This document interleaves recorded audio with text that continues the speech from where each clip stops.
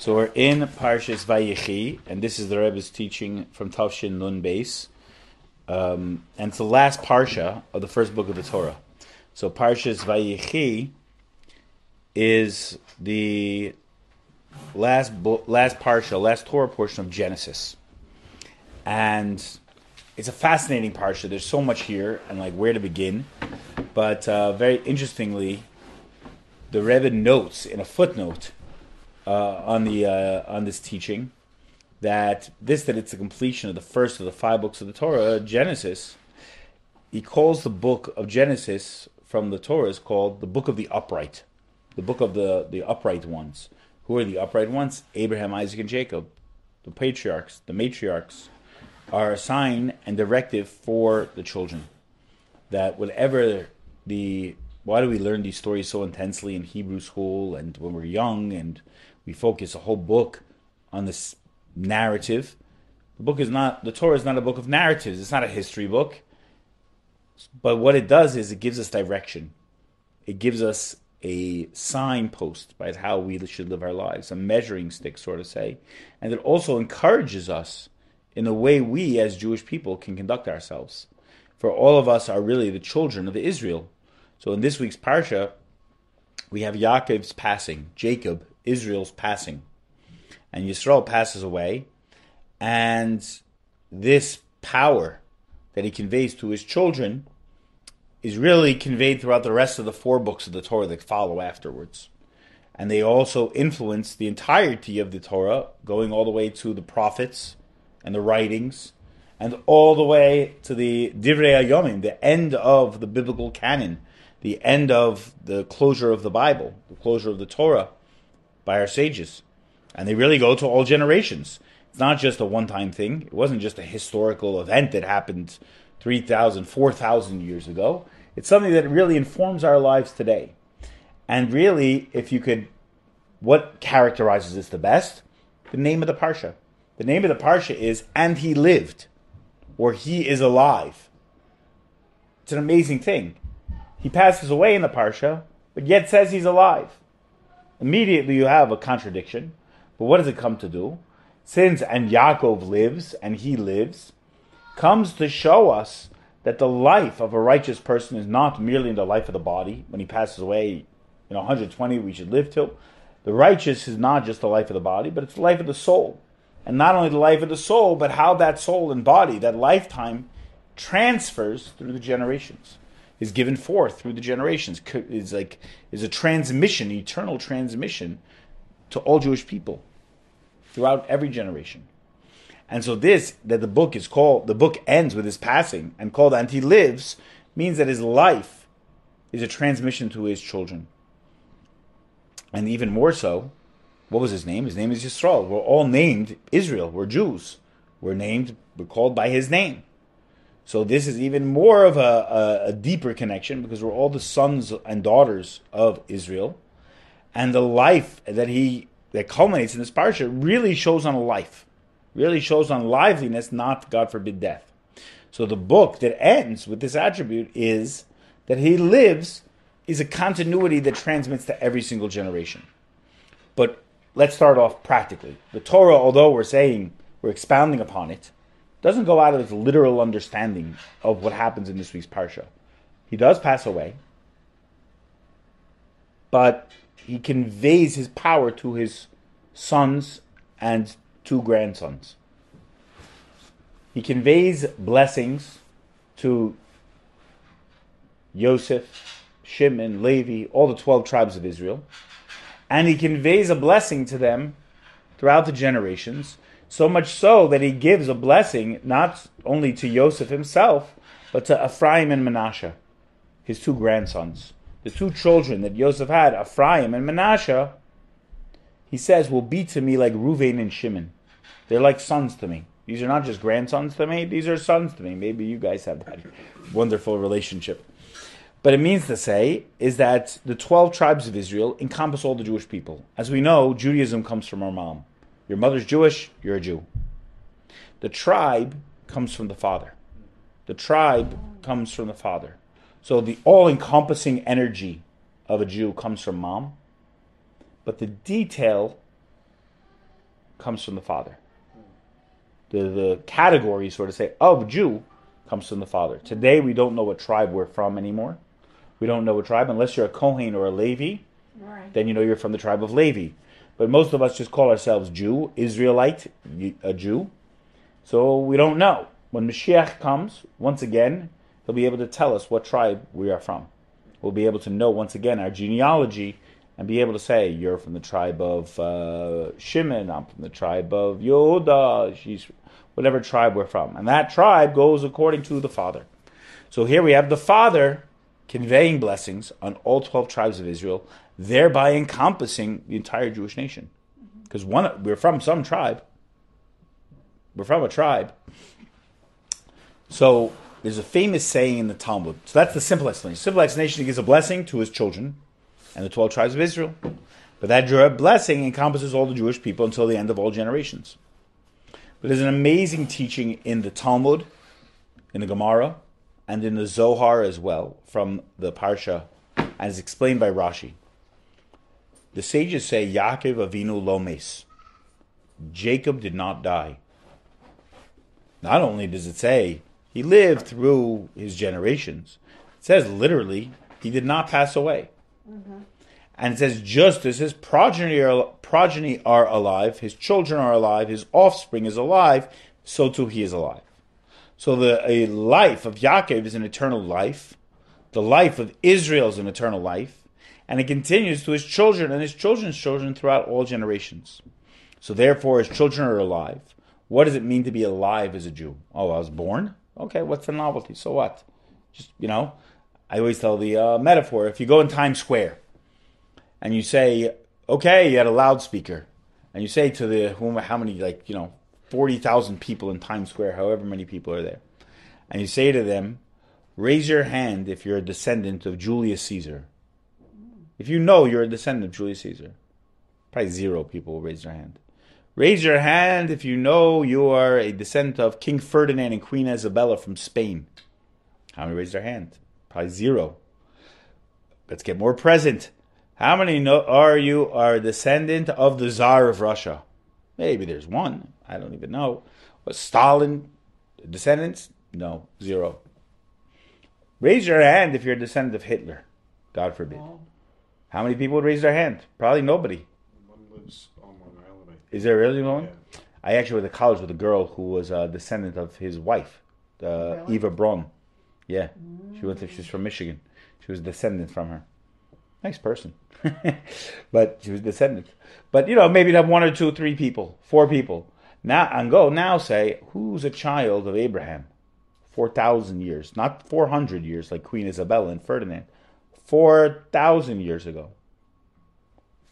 You'd have a lot of Jews raising their hand. Child of Israel, a lot of people raising their hand. Child of Sarah, a lot of people raising their hand. Rebecca, Rachel, Leah, we'd all raise our hands as Jews. What does it show us? It shows us that not only are we alive, because, thank God, God preserved our lineage, but our livelihood comes from knowing where we come from. We have to study Torah. We have to do the mitzvahs. We have to be able to live as Jews. It's not enough just to be an alive Jew because I'm a descendant of, but I have to also say that I exhibit liveliness as a Jew. What does it mean to exhibit life as a Jew? It means studying Torah. The Torah is called Ki Heim Chayenu V'Erech Ya'amenu. It is the life and length of our days. Our days are filled with Torah. The way we eat, the way we sleep, the way we drink, the way we dress, the way we conduct ourselves, the way we give tzedakah, the way we deal with day-to-day life is Torah mandated. The Torah gives us the blueprint for life. So when you say, how do I know a Jew is alive? You don't just say, well, I'm alive. But you say a Jew is alive by the fact that they study Torah, then they do mitzvahs. So Hashem gave us a vehicle, or really gave Yaakov, Israel, a vehicle, to know by which his children are alive. The vehicle for eternal life for Yaakov, for Jacob, is the Torah. Meaning to say, if someone could say to you, here is a serum, you could take this and you live forever. Like famous stories and narratives and movies and everything talk about eternal life, the fountain of youth people look for. But if someone can give you a serum and say, here's the drop of what it is to have eternal life, guess what? God gave that to Yaakov. And he gave it to each one of his children. He says, here is eternal life. And the serum is the Torah. He says, here's the drop. Here's the thing that you're able to keep, and you will live forever. You will live in eternality. And this vehicle for Yaakov's life to continue, and the life of everybody who calls himself Jew to continue, is the Torah. And so, at the conclusion of the Torah, each book in Shul on Shabbos, hopefully we'll see you on Shabbos, no, is that we say at the end of each book, and it only happens 5 times a year, Chazak, Chazak, v'nischazik. Strengthen us, and we will be strong. We ask God, strengthen me, and we will be strong. At the end of every book. Every book of the Torah. We finish the Torah every year. So 5 times a year we make this exclamation. So this Shabbos we do that. And it's the end of Parshas Vayechi. What does it mean? And he lived. So the life, we are saying at the end of this Parsha, giving strength for all the Jewish people, for all generations, to keep the Torah, to get this elixir of life called the Torah. And so there's no coincidence in when the Torah is read. Everything is precise. Everything is clearly laid out. Everything has a specific reason. Why the date, why the Torah portion, why we say Chazak on this Parsha, strengthen us on this Parsha, not another Parsha. And the relationship is inherent in every single Jew. That Yaakov gave us this power.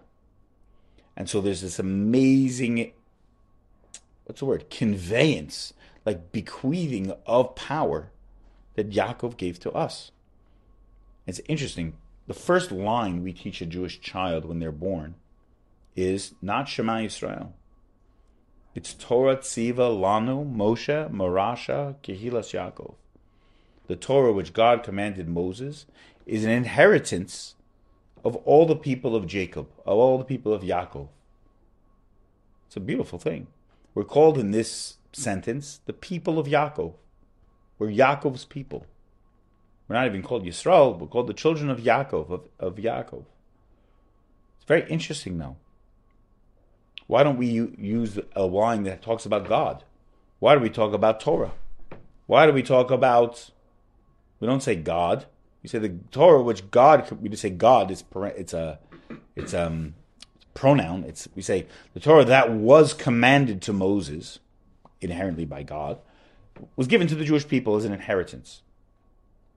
And we're called Bnei Yaakov here. This is the first thing. The Torah belongs to every single Jewish man, woman, and child. Judaism is not a religion. I hate when people call me clergy. You want to insult me? Call me clergy. In Judaism, we don't have clergy. Yeah. We don't have that. In Judaism, we have Jews. That's it. Yeah, you have a rabbi. You also have a lawyer, a good doctor. But a rabbi is just a teacher to teach Torah. He's just to convey the Torah, to teach it, to help you with the laws. If you have a question, is this kosher, is this not? Can I do this on Shabbos, can I not? Is this, how much tzedakah should I give in this situation? What, all these different things. You have a question in your studies, call a rabbi. Fine. There's no such thing as the haves and have-nots. There's no such thing as the upper and the lower in Judaism. There's no pyramid here. Every Jew has full access. Judaism's open source. And what is it even more? An inheritance. What is an inheritance? Why does the sentence, Torah Tziva Lanu, Moshe, Morasha, Kehilas Yaakov, Morasha means an inheritance, a Yerusha.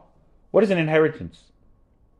If a person has one child, and God forbid, passes away, and that child is brilliant, he gets the full inheritance. If that child is less than brilliant, gets the full inheritance. If that child is rich, gets the full inheritance. If that child's poor, gets the full inheritance. An inheritance does not matter how you behave. Just based on the fact that you are an inheritor, a person puts you in their will, or you're a next of kin, means to say you get. The smarter doesn't get more than the not smart. A true inheritance is conveyed to the person not based on characteristics, not based on talents or skill sets or their lack thereof. An inheritance is given for no other reason than you exist. And if a person is 1 day old, or a person is 120 years old, they still get the inheritance. They still get the inheritance. A baby gets an inheritance from their parent. A 1 day old gets the same inheritance if that baby grew up to 120. Whatever that money is, that inheritance is, they get it.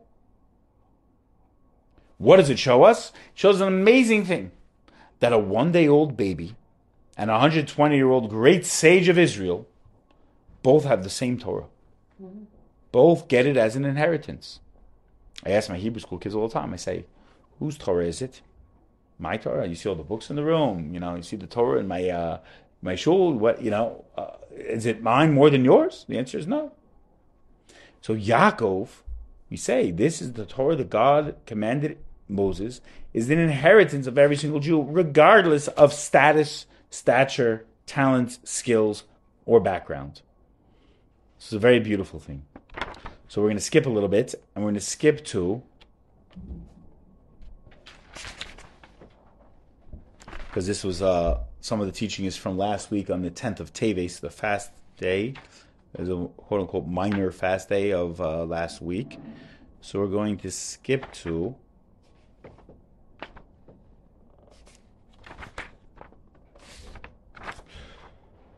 page 280. 280.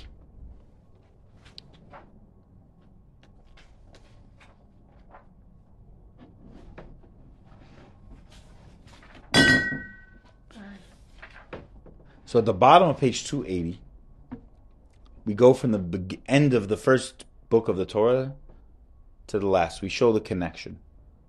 The connection is the connection to the end of the first book of Torah, Parshas Vayechi, where we say, strength, be strong, and we will be strong, connects to all the books of the Torah, which will follow, like we said. And since the first book of the Torah tells and ends with the Jewish people first entering the land of Egypt, the beginning of exile, there was not yet a slavery yet. They went down willingly, or kind of willingly. There was a famine in Israel, so they went down there. And we hear about the passing of Yaakov being placed in a coffin in Egypt, and thereby beginning the exile. If you want to calculate how long the Jewish people were in exile and diaspora in Egypt for, we can count from when Yaakov is passed away. We can count from then. That began the exile.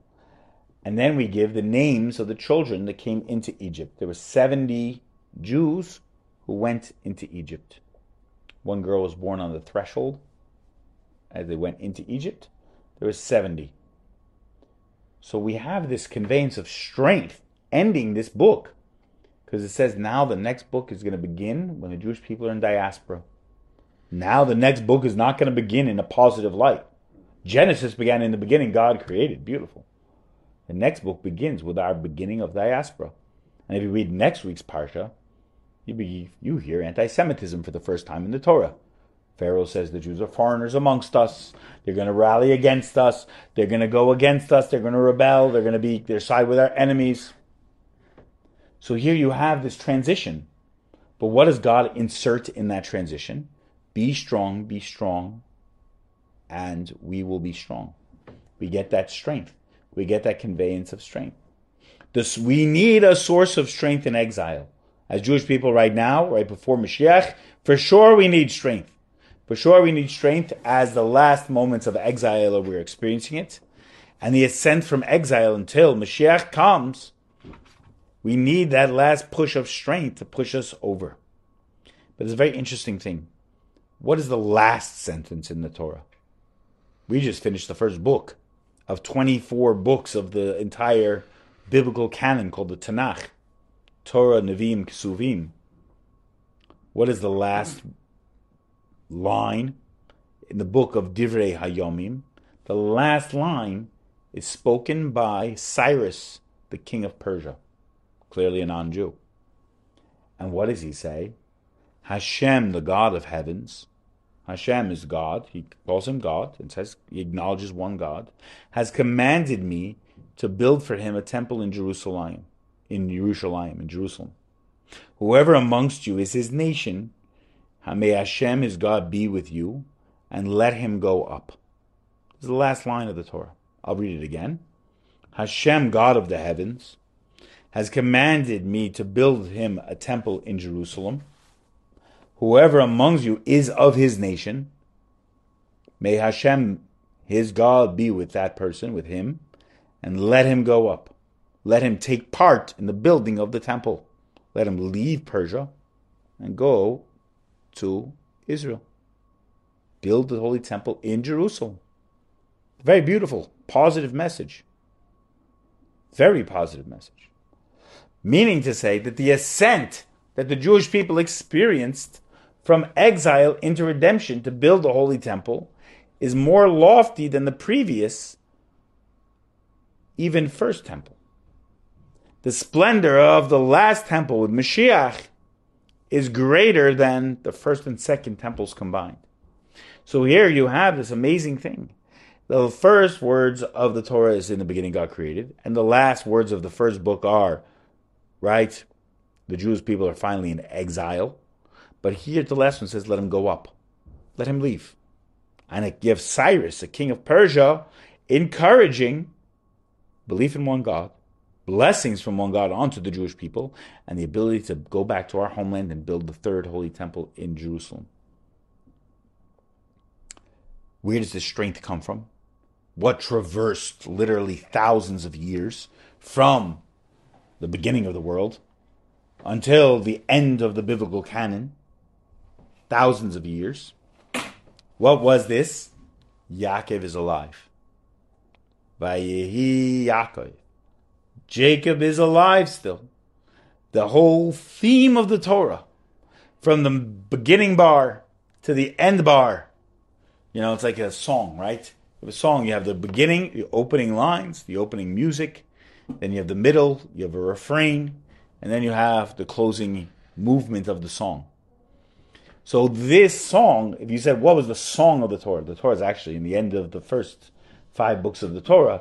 It says, write for yourself this song. It calls the Torah a song. So if you said, if there's like a song, if there's like a sonnet, or like an operatic, or even a rock song, whatever it is, every song is a beginning, middle, and an end. And there's a refrain that repeats sometimes and sometimes not, but there's certain thematic things that go throughout the course of that song that tie it all together. So you say, what is the theme?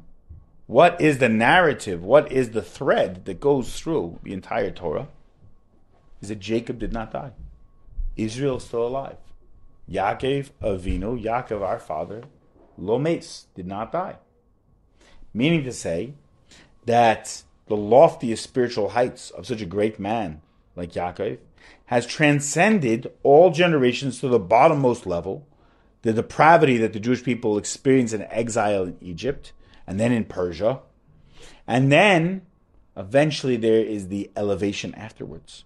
There's this final elevation. The last words of the Torah are, let him go up. Let a Jew go up. Let a Jew ascend. Obviously, the implication is go to Israel and build the Holy Temple in Jerusalem. But it also shows us that the leaving of exile, of diaspora, is the end game here. And therefore revealed by the forcefulness of the presence of the truth of Yaakov. Yaakov is called truth. If he said what attribute is Jacob? Some say beauty. But really, it says Titan emes Yaakov. Yaakov was given emet. He was given truth. You know what the word emet means? It means true. What is truth? The word in Hebrew is aleph, mem, and tav. The first letter in Hebrew is aleph. The middle letter is mem. And the last letter is tav. And if you take the beginning, middle, and end letters of Hebrew, you get truth. Truth is not just a convenient thing to get what we want, to manipulate the politics, to manipulate people. Truth is beginning, middle, and end all the same.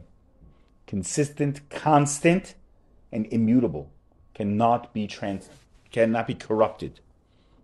So it says God gave his truth to Yaakov. Titen emet Yaakov. He gave his truth to Jacob. It's an amazing thing. He conveyed truth. Also, if you look at it, what is truth? You need 3 legs to make something stand. You need it. For a table to stand, you need 3 legs. 2 legs on a table just wobbles over. But if you have a circular table, you have 3 legs, it's able to stand on 3 legs. 3 is a chazaka. 3 is a strong point.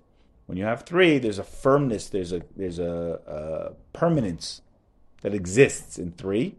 And Yaakov is the third father. Abraham, Isaac, Yitzchak, and Yaakov. Abraham, Isaac, Jacob. Jacob is the third of the forefathers. So God gives him the truth. He is the final leg to make the stand, so to say, of the Jewish people exist. He gives birth to the 12 tribes of Israel. And therefore, his eternal existence is conveyed in a parsha in which the narrative is of his death. It says, Yaakov Avinu lo meis. And that is why, in fact, it is from Yaakov that the strength for the Jewish people goes out. We don't say it about Abraham. We don't say it about Yitzchak, but we do say it about Yaakov. So it's very interesting when we see that the descent of exile culminated with his death, but the power to survive that exile and eventually go up comes also from Yaakov. Right? So the horrible hardships of Egypt took place right when he passed. But his passing was a conveyance of life to not only cause that they could withstand the hardships of exile, but also eventually ascend. And so the true fortitude and eternality of the Jewish people is revealed, the ascendancy, when Mashiach comes. What confirms it all? What's the final stamp of truth? It's Mashiach. When Messiah comes, he'll say the Torah is true. The world is false, and the Torah is true, and the Torah will come to correct the world. The world's not bad. Right, that's a very interesting thing. What's more revolutionary, to say the world's a bad place or a good place? It's very easy to make fun and say the world is all bad, that everything is going to the world's worst way. It's very easy. People have been saying that for 5,000 years. The world is bad. It's more revolutionary to say the world is a great place. It's a good place. It's just up to us to do the work, like you said before. We have to do the work. It's a very interesting thing.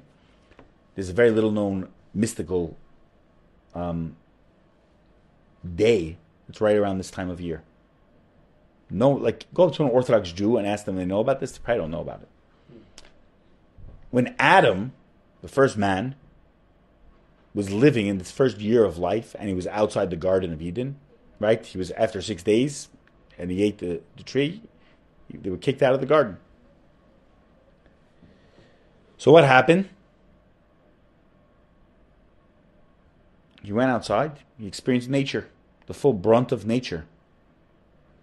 Comes the winter, and he sees the days are getting shorter.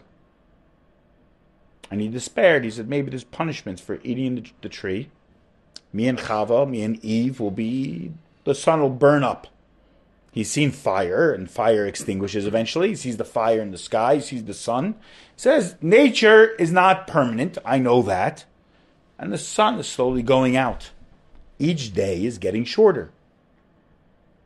You want to talk in secular terms, September, October, now November, the days are super short. And by December time, the days are super short. And he was despairing for his life. So eventually the days will go down to 0 and it'll be nighttime and the sun will burn out and I'll die. The crops will die, the food will die, everything will die. But then something amazing happened. Comes a time in December and he saw the day was a fraction longer, a minute longer. And he saw that the sun is going to come out again. And the days are going to start getting longer. And it's just a cycle of seasons. And he wasn't used to that. He'd never seen that before. So you know what he did? He made a Yom Tov. He made a holiday. That the day, the equinox of this time of year, when the days start getting longer, he made a Yom Tov. He made a holiday. We don't do anything to celebrate it. We don't do anything to commemorate it. It's a mystical thing. Very few people know about this. Like, I don't know, you go up to a Jew on the street, I don't know if they would know it.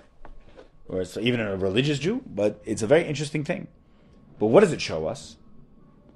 It shows us that nature and the cycle of life that we see around us only can inform our experiences so much as to who we are. The true ascendancy of nature is not when the sun shines in its full glory, or when we heal global warming, or when one of these things that we have these conjure up that we control everything in the world. But it's rather when Torah is mandated on our world properly. That Adam thought the world is going bad. The world's just getting worse. And when he realized the world is a good place and everything's going to be okay, he made a holiday, made a Yom Tov. It's more of a revolution to say the world's a good place than it is to say it's a bad place. Everybody in history throws up their hand and says the world's ending. The world's horrible. This generation's worse than our generation, that generation. Everyone says it. The pendulum goes this way, the pendulum goes that way. People don't realize. But when Mashiach comes, what is Mashiach? Mashiach is not just a miracle worker. He's not someone who's going to create miracles. That is not the characteristic of Mashiach. The characteristic of Mashiach is that he'll return the Torah to its proper place as what is the governance of our world. What is the mandate of our world?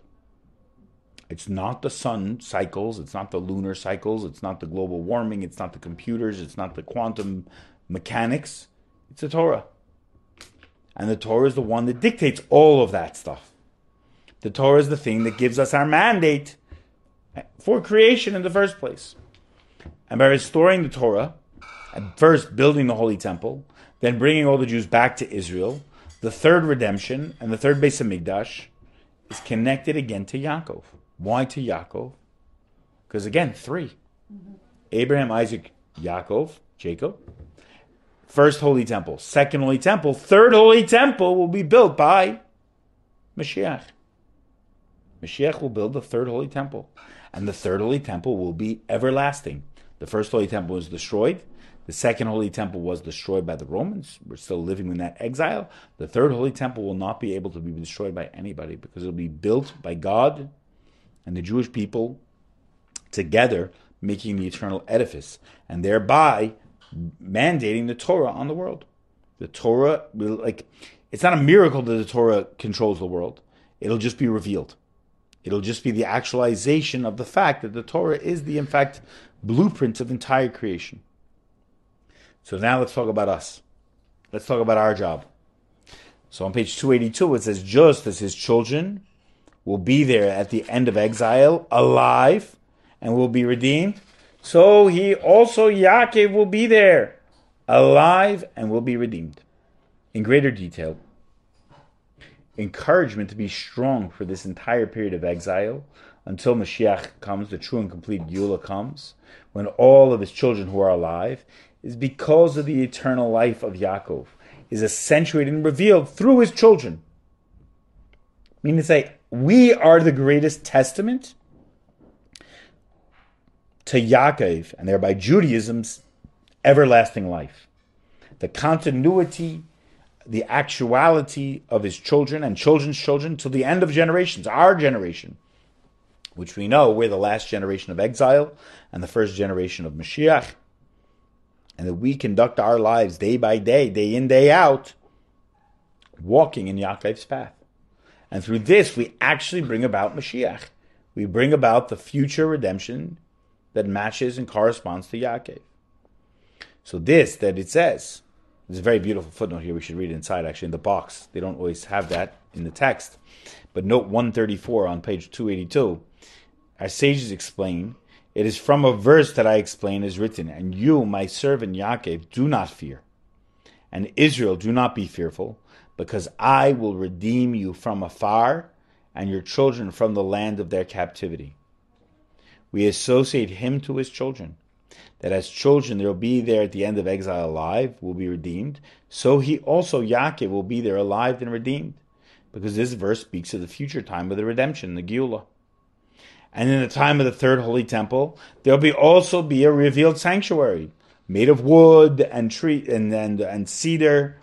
And Yaakov himself was the one who planted them, and he commanded his sons to bring out of bring them when they left Egypt, on their way out of Egypt. So Yaakov, our father, did not die, but is alive for eternity, a soul within a body. The theme is emphasized in the parsha. Israel bowed to the head of his bed because his bed was perfect. Again, remember, Yaakov, all of his children were Jews. Abraham had one child who was not Jewish, or more than one actually, but the famous one is Yishmael. Ismael was not Jewish. He became the progenitor of the Arab nations. But he was a son of Abraham. Esau was Yaakov's brother. So Yitzchak had Esau and Yaakov. Esau was not Jewish. He was the progenitor of the Roman or Western nations. But Yaakov, all of his children were perfect, quote unquote. They were perfect. His bed was perfect, it says. All of his children, his 12 children, and Dinah, all remained faithful to the Jewish way. They became the 12 tribes of Israel, and they are everlasting. That's who we are. We are all children of Yaakov. There are non-Jews walking around in this world right now who are children of Abraham. That's why it's called the Abraham Accords, the peace in Israel, which is a beautiful thing. And then you'll have children who are walking around who are children of Esau, children of Yitzchak that are not Jews. But you don't have any children of Yaakov who are not Jewish. Everybody who's a descendant of Yaakov is a Jew.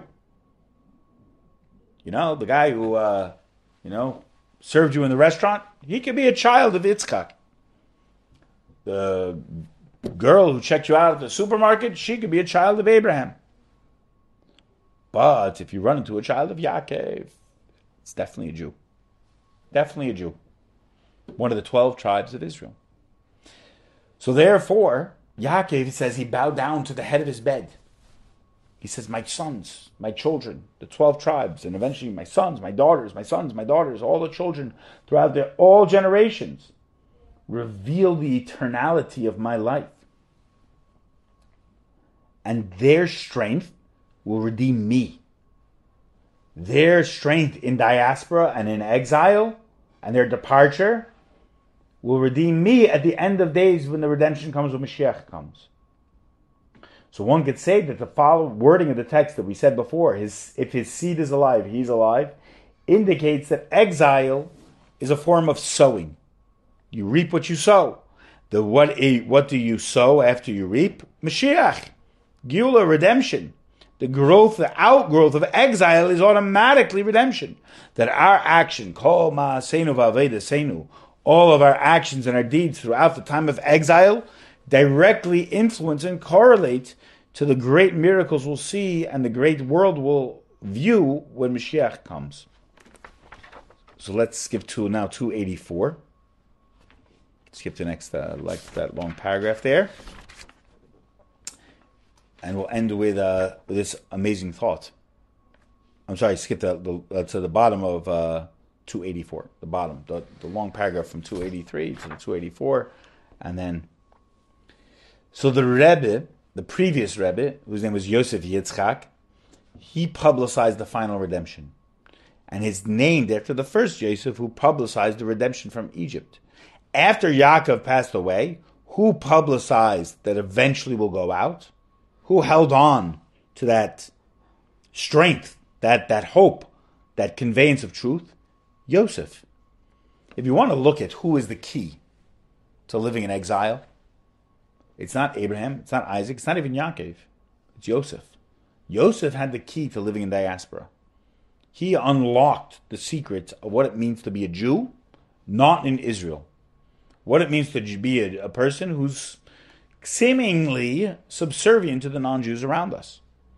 Yosef gave us we're not going to go through Yosef's whole life. That was a couple weeks ago's parsha, about how he was successful in the face of the adversity that he found himself in, and eventually rose to be viceroy of Egypt. But just to understand it, Yosef knew what it meant to be a Jew in exile and the purpose, the secret of exile. You say a person experiences diaspora, exile, and they can throw up their hands and be like, this is who I am.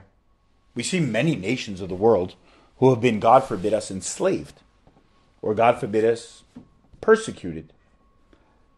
And they keep that as their identity. They keep that as who they are. They define themselves that way. And they feel they're entitled to something because of that experience that they had. No one's justifying the horrific experience that their ancestors had. But I never want to define myself. I don't know about you, but I don't want to define myself as a victim. I don't want to define myself as someone who's like, oh, the horrors of who I've been. I should know about them for sure. But the world shouldn't have to bear the brunt of the experience of my ancestors. And woe is me, I deserve. Rather, what is it? It is reaping so that you sow. It's planting. It's growing. It's working in the soil. It's digging in the dirt. It's putting seed. It's putting water. And it's eventually seeing that something grows forth from the negative experience. From the dirt and the manure and the disgusting things that are in the ground, the worms. You see crops. You see fruits of your labor, like you said before. You have to work. If you're not working for it, what is it worth doing? It's not anything that's worth doing. You have to work at. So here you see a very clear example of that by Yosef. Yosef understood the key to exile, that it was not exile as a means, that it was just a means unto itself. It's a means to an end. There's an end here. There's going to be a redemption. He warned and told the Jewish people, eventually there's going to be a redeemer that takes us out, who eventually was Moses in his time. But similarly in our time, the previous Rebbe, whose name was also Yosef Yitzchak, who my son you saw before is named after, and Yosef warned us and announced to us and got us ready for the fact that Mashiach is about to come also. What did he say? He says, all of our actions to bring Mashiach have been completed. And just like God saw you in Egypt and he brought you out based on his promise to Abraham, Isaac, and Jacob, so too all of our actions right now have been completed as well. All the final dates for the arrival of Mashiach have already passed. The Jewish people have already done Shuvah, have already returned to Hashem. All the preparations that are necessary to be made for Mashiach have been completed in a way of a huge preparation. Everything that is ready for the feast of the future has already been prepared. And that we all have to do is open our eyes to witness the coming of Mashiach. In everything, from everything, and everything in and of itself has led us now to this last moments of exile and the future redemption, has led us to the wondrous ways that we will see by Mashiach. The patriarchs, Abraham, Isaac, and Jacob, Sarah, Rebecca, Rachel, and Leah, got a foretaste of the next world. They got a foretaste of what it will be like when Mashiach comes. And therefore, in the future time, together, the three patriarchs and the four matriarchs, Abraham, Isaac, and Jacob, Sarah, Rebecca, Rachel, and Leah, and all the 12 tribes will finally raise up and be resurrected with the coming of Mashiach. They'll be at the head. They'll be at the forefront of this experience. And so how wonderful it will be. And it shows us something very special, that we couldn't have the 12 tribes of Israel without the mothers of Israel. So the mothers are really the head of the fathers. So the fact is that Yaakov and his wives and their sons and their daughter are what is the conveyance of our power. And now we're living, it's the same template. If you could take like a template of it and juxtapose it, you would see the juxtaposition of everything that we experienced from the death or life, therefore, of Yaakov being completed until now, until the redemption through Moses. You took that template, the exile in Egypt, the slavery, the redemption through Moses. You could juxtapose that, superimpose that on what we're experiencing right now with Mashiach. We are the resurrection, in fact, of that generation. And all the horrors of exile that we have witnessed in our times is similar, commensurate with the exile that was experienced in the times of Egypt. But so too, the wonders that were shown with the splitting of the sea and the plagues and the miraculous things we saw will also pale in comparison to what we're going to see when Mashiach comes. But yet the wonders will be commensurate. The wonders will be in that same vein. But they'll be so much greater, they'll be so much more miraculous that it'll blow it out of the water. So this is our time. This is our generation, that we're the last moments of exile and the first generation of Mashiach, of redemption. So may it be Hashem's will that the decision of itself, each one of us takes on another mitzvah Each one of us does the sowing, and then therefore will bring forth the actual growth of redemption. And God willing, it happens even before Shabbos. And then we'll finish the book on Shabbos, where it says, Chazak, Chazak, v'nis chazek, strengthen us, and we shall be strengthened. And therefore, that will be the ultimate strengthening of the coming of Mashiach now. It's very interesting. The word for leader in Hebrew is Nasi. Nasi. In Israel, they call the president Nasi, but he's not a Nasi. A Nasi is a true leader of the Jewish people, like Moses was a Nasi. And it stands for Nitzutzei Shel Yaakov Avinu. It's an acronym. It's a Roshi Tevis. It's an acronym, a spark of Jacob, our father. That a leader, Mashiach, will have the spark of Yaakov. Mashiach will be the ultimate Nasi, the ultimate leader, and he is the one who carries forth the spark of Yaakov.